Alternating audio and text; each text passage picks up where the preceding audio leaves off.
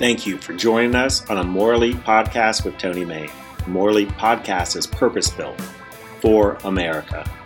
Through our military veterans and military supporters, we show that the values and qualities that built this country, such as service, sacrifice, respect, and faith, are not dead. A More Elite Podcast builds community so individuals can improve their communities. Welcome to this week's More Elite Podcast. I'm your host, Tony Main, and I am excited to have on this week Nick Devlin. Nick, you've started your own company. You're doing executive leadership coaching, That's right? And you want people to live their adventures. Tell me about how you came up with that as a concept. Yeah, so it's really largely based on my own life story, right? I spent 4 years with the 75th Ranger Regiment as an enlisted guy, and deployed to combat multiple times. And when I got out, I was still searching for how I could be of service, how I could be a leader, and through a few zigs and zags that we may cover here, ended up becoming a life coach. Well, tell me about that, a life coach. So yeah, because I originally said executive coach. What's kind of the difference between executive coach, a life coach, a leadership consultant? Well, it's kind of up to you as the coach to put whatever title you want on it. I kind of refer to myself as a transformational life coach. So I do happen to coach a lot of executives, but I'm not solely focused on executives. And more I'm actually turning my attention to the veteran population as well.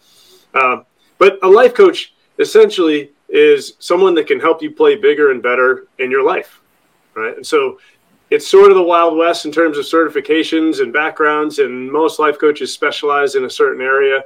But largely, a life coach will help you play your life better and perform better in your life.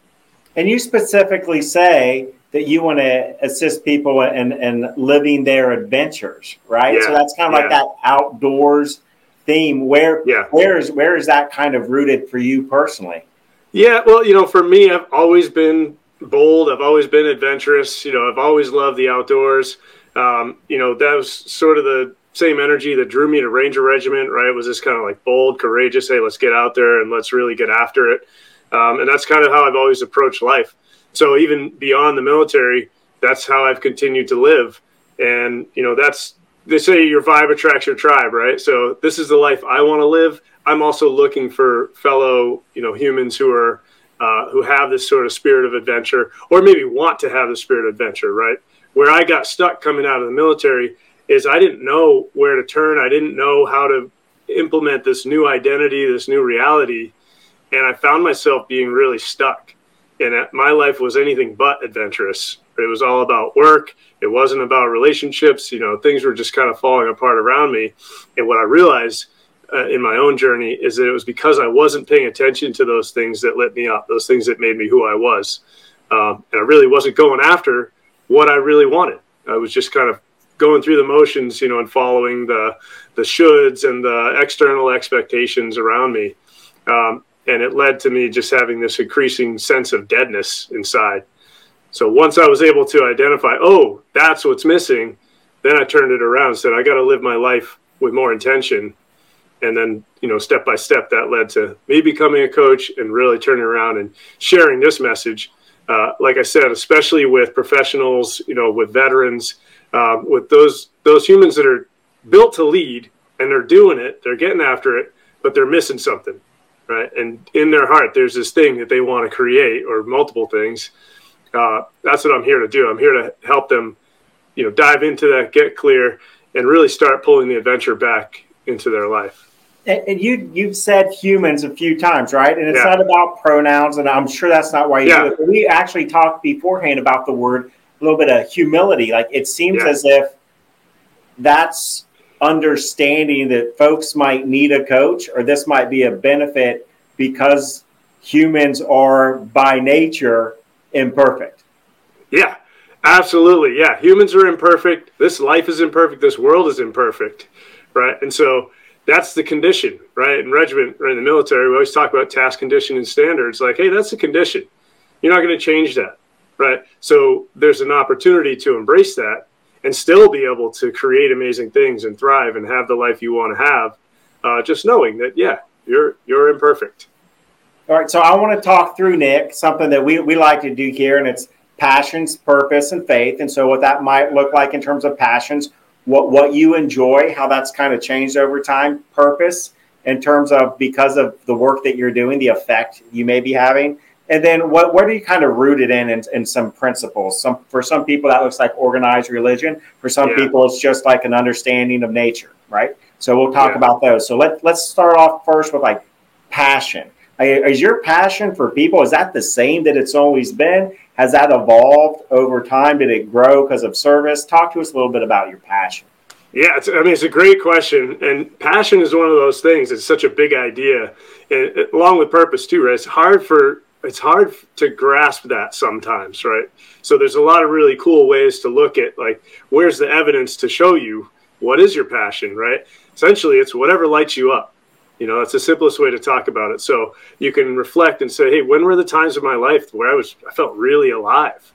You know, and for me, once I did a lot of that reflection and studying and then observation in the moment and moving forward in my life, it was the outdoors. It was helping people, right? My professional career before the military, and like you sort of alluded to, I was in the corporate world. I was a professional up until about 29 years old when I joined the military. The GWOT was well underway. And it's throughout all the different roles that I had, from, you know, being in punk bands to being an engineer to being a corporate leader, the thing that really resonated with me in all those roles was helping people and processes get better, right? And then even when I looked at my personal relationships with friends, and, you know, anytime they were struggling with something in their life, I always took the approach like, hey, if this isn't working, change it. You know, like you have some agency here. If this relationship isn't making you happy, leave it, you know, change it, do it, you know. And so it took me a long time, though, because I've got a really good Ranger mindset, and I realized I had that most of my life too. I just drive ahead, and I don't really take the time to look and say, like, what are those important things? You know, what are the sort of habits and routines and things that I've always done? But that really, my passion is really for helping people, you know, live a better life, live a more expansive experience, a richer experience. You know, and this maybe ties back to the last piece that we'll talk about, but, you know, we get to live this life once. And maybe you believe that you come back, you know, I'm not going to tell you you're wrong, but this experience happens once. You get 70, 80, 90 years, right? Make it count. You know, so that's really where my passion comes from. Well, I love it. And usually that's something that comes with time. And you had mentioned, right, you're a little older than the average bear when you got to Ranger Regiment. Like, I believe 29 years old, you've experienced the civilian world. What was that like? And what happened in your experiences? Did you feel like it validated or made you see a type of humanity that you wanted to continue to go in that direction? Or what was it like just as a more mature adult with more life experiences coming into a very structured organization? Yeah, well, so there's a lot of different ways to answer that. You know, coming into the military at 29, I was at this point in my life where I was like, I've been doing all these things. I'm not super happy. I'm not really fulfilled. I feel like I need to be part of something bigger. I always had a huge respect for the military. You know, my grandfather was in the Pacific Theater, 1st Marine Division, World War II. And then my dad had a bunch of friends who were in Vietnam. And, you know, so I just always really admired that. And series of events that it didn't happen after high school, then it didn't happen after college. And finally, I thought, if I'm going to do this, I got to do it. You know, I'm almost 30 years old. And, you know, there's kind of an interesting series of events wrapped up in that decision. But joining at 29 years old, I found it really easy. I mean, I was in good shape, so the physical stuff didn't bother me. I was a gym rat. You know, I loved all the physical stuff. And then the mental stuff, I just went into it. I just knew, okay, you know, embrace the suck. It's going to be hard. They're going to try to mess with me mentally. So when it came, I wasn't surprised. And I also had so many experiences in my life already sort of building that mental capacity and mental resiliency, that it didn't bother me. And I kind of looked at these, 17, 18-year-old kids, which I got huge respect for, because I don't think I would have made it at that age all the way to regiment. But looking at them like, wow, they're really struggling with this. And just having that life experience allowed me to really embrace it all and not struggle that much. You mentioned your passion, Yeah. showing people. And so when I look at you, kind of like your purpose, like, do you enjoy being that conduit, right? Do you enjoy being that spark that gets people from A to Z, or, across whatever that bridge that exists for them? Oh, 100%. It's the most rewarding thing that I've ever done. And, my big dream is to uplift humanity and expand freedom through transformational experiences. Right? And I do that in a conversation. I consider that a transformational adventure. Group experiences, being out in nature. And, I lead some live events out in nature, in the mountains and the woods. And, and so all of those are potentially transformational adventures. And, yeah, I love it. It's, it's part of who I am. I've done a bunch of different assessments, and my strengths are always something like maximizer, amplifier, being able to see strategic stuff and be observant and be present. And yeah, there's nothing more rewarding than being able to help someone just say, oh, aha, like that's the thing, and then help them get after it. So without giving away all of the secret sauce, right? By the way, just ketchup and 1,000 Islands dressing, like we already know what the secret sauce is. Right? So without giving away all the secret sauce about how you run your business and what makes you different, what do you generally see with people? Like, what are the common like light switches that people just kind of need to, that are amplified when someone else points out to them or gets them to understand about themselves? Yeah, it depends on where they are in the path of personal development and stuff like that. But some of the most common stuff is when you start to introduce the idea of looking at things as an observer without judgment, people start to realize, wow, I'm really beating myself up like all the time with that voice in my head, saying I'm not good enough, saying I should be doing this. Like, and once you start, just pause and go, well, hang on a second. Is that the message? Do you agree with that? Is that what you want to keep playing, or do you want to maybe make a new tape? That can be really profound. Just the idea that there are these limiting beliefs and that you get to choose and kind of rewrite, that tape that's in your head. Right. And do you think the outdoors helps them see that too? How many folks are you talking with like aren't outdoorsy? Does that amplify your results, or is it just that healing nature of being outdoors? Yeah, I mean, being outside and even if we're indoors, but we're getting into the physical body, right? I've done some events at rock climbing gyms. It's definitely amplified when you're outside hiking a mountain trail or, doing some activities outside. But it just kind of gets you out of your head, gets you out of your routine, out of the office, right? Away from the screen, away from your phone, especially when you're with other people who are exploring this stuff together. Yeah, nature just amplifies it. There's something about just being out. I mean, when was the last time you went outside and just went for a walk? You go in the woods and it's like, oh, right. Everything kind of slows down a little bit. The air feels cleaner. You start to think, oh, maybe those things that are really bothering me aren't that big of a deal. And it makes it easier to access the deeper space of, hey, what do you really want to do? What's on your heart? What's on your mind? Let's explore that. I love it, Nick, because at the end of the day, we've been around for a few thousand years, up to millions of years, depending on what you believe, billions of years, whatever you believe. Yeah. So, right, there are some things that are now science. Right. Being outside is good for you. You may not like it, but to say it's not good for you is scientifically incorrect. So it makes sense that you want to take people outside. So I want to get kind of move to like the third piece of our triangle here and kind of faith, right? Yeah. So what was it about your upbringing? I mean, I know you've experienced things through work, being in the military, taking that life leap at 29, going to 1st Ranger Battalion, deploying multiple times. pretty much getting out of the military what you were hoping to get out of it, and then really fostering your entrepreneurial spirit of many things that led you to this point. So what's your anchor? What's your anchor? Yeah, I do have a deep faith, and it's evolved over time. I was raised Christian, and then I kind of rejected it, high school, college, and a few years after. Came back to it in combat. I forget who's credited with saying there's no atheists in a foxhole, right? But you're just forced to kind of question, all right, where do I stand here? And not everybody lands the same place. That's fine. At this point, I have a very broad spiritual understanding of the world. So I embrace all sorts of different messages.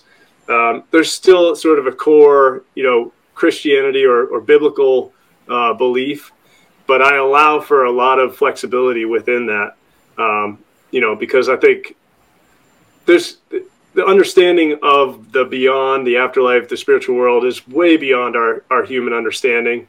And so, I embrace all of that. One thing I just can't really get on board with is atheism, because I look at this world and I'm just like, there's something, maybe you can't just quit. You can't say it's too hard. You can't just say it's not right. Maybe there's quantum physics, or, I don't know, right? There's things that we don't know yet. Like you said, beliefs become science eventually. But that's where I stand. And it really does get me through the hard stuff. I just go, wow, this is beyond my capacity, beyond my human strength. And yet somehow I'm still here and it's still happening.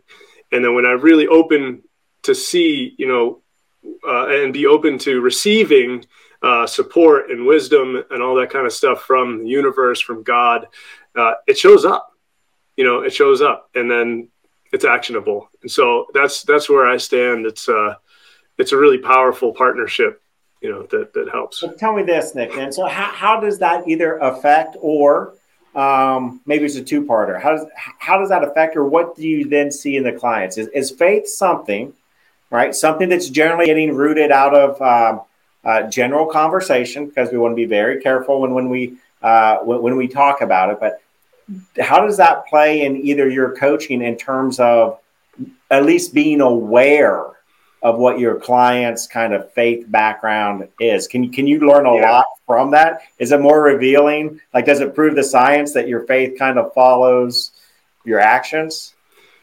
Yeah, I think, just in my limited experience in coaching, again, really only about 3 years, what I see is that the people, at least that come into my sphere, have some kind of faith, and I think it's really hard to separate this big dream in your heart from some kind of higher power, right? So that's what I tend to see, is that people at least are like cool with the idea of some kind of higher power, some kind of collective consciousness, some kind of super mind that is a tool for us to be able to tap into and have a dialogue with, right? And in the terminology that is most comfortable for me is prayer and meditation. Right? So you pray to kind of ask for things or put intentions out there, and then meditation is a way to receive some of the whispers, back. And that's, again, it's sort of a vibe attracts your tribe thing, maybe, but that's who I tend to attract, are people that are open to those ideas. Well, and that's very interesting, right? Because personally, I'm someone who believes in any type of coaching, mentoring, the idea of learning from others who've been there, walked in the shoes, have the knowledge, right? That's a thing, right? Yeah. That's generally why family is important. If you look at like the concept of family, if you got a good solid family, theoretically, you're getting it in-house. Doesn't always happen, and that's okay. That's right. Yeah. But it's interesting that the folks you attract have it. So you find, right, when people want to take that extra step in performance, there's something there telling them that they can be more. Yes. Yeah, absolutely. And they may not have the language for it yet. And that's one of the things that I help kind of suss out. But there's a desire to live life bigger, to create something and share it with the world. And it tends to be something that's in the name of service, right? Uplifting humanity, helping others. And yeah, and they realize it's like, it's not coming just from me. All right, Nick, let's say somebody wants to do this coaching thing, right? Yeah. Leadership coaching, executive coaching, however you want to look at it. Yeah. But what's the commitment, right? Because generally we're wired to look for, that quick fix, that feel good vibe. Like that's probably the reason our society is kind of in the condition it is a little bit with how we deal with our finances and relationships. Yep. So, like, what's that commitment look like? Is this like a couple, 3 sessions and the world opens your eyes, or is this like a relationship? How do you kind of run your program? Yeah, it's more of a relationship. It tends to take a little bit of time to really make a sustainable change, right? I mean, you have a huge breakthrough in one session. You could have, a 30-minute session and go, oh my God, right?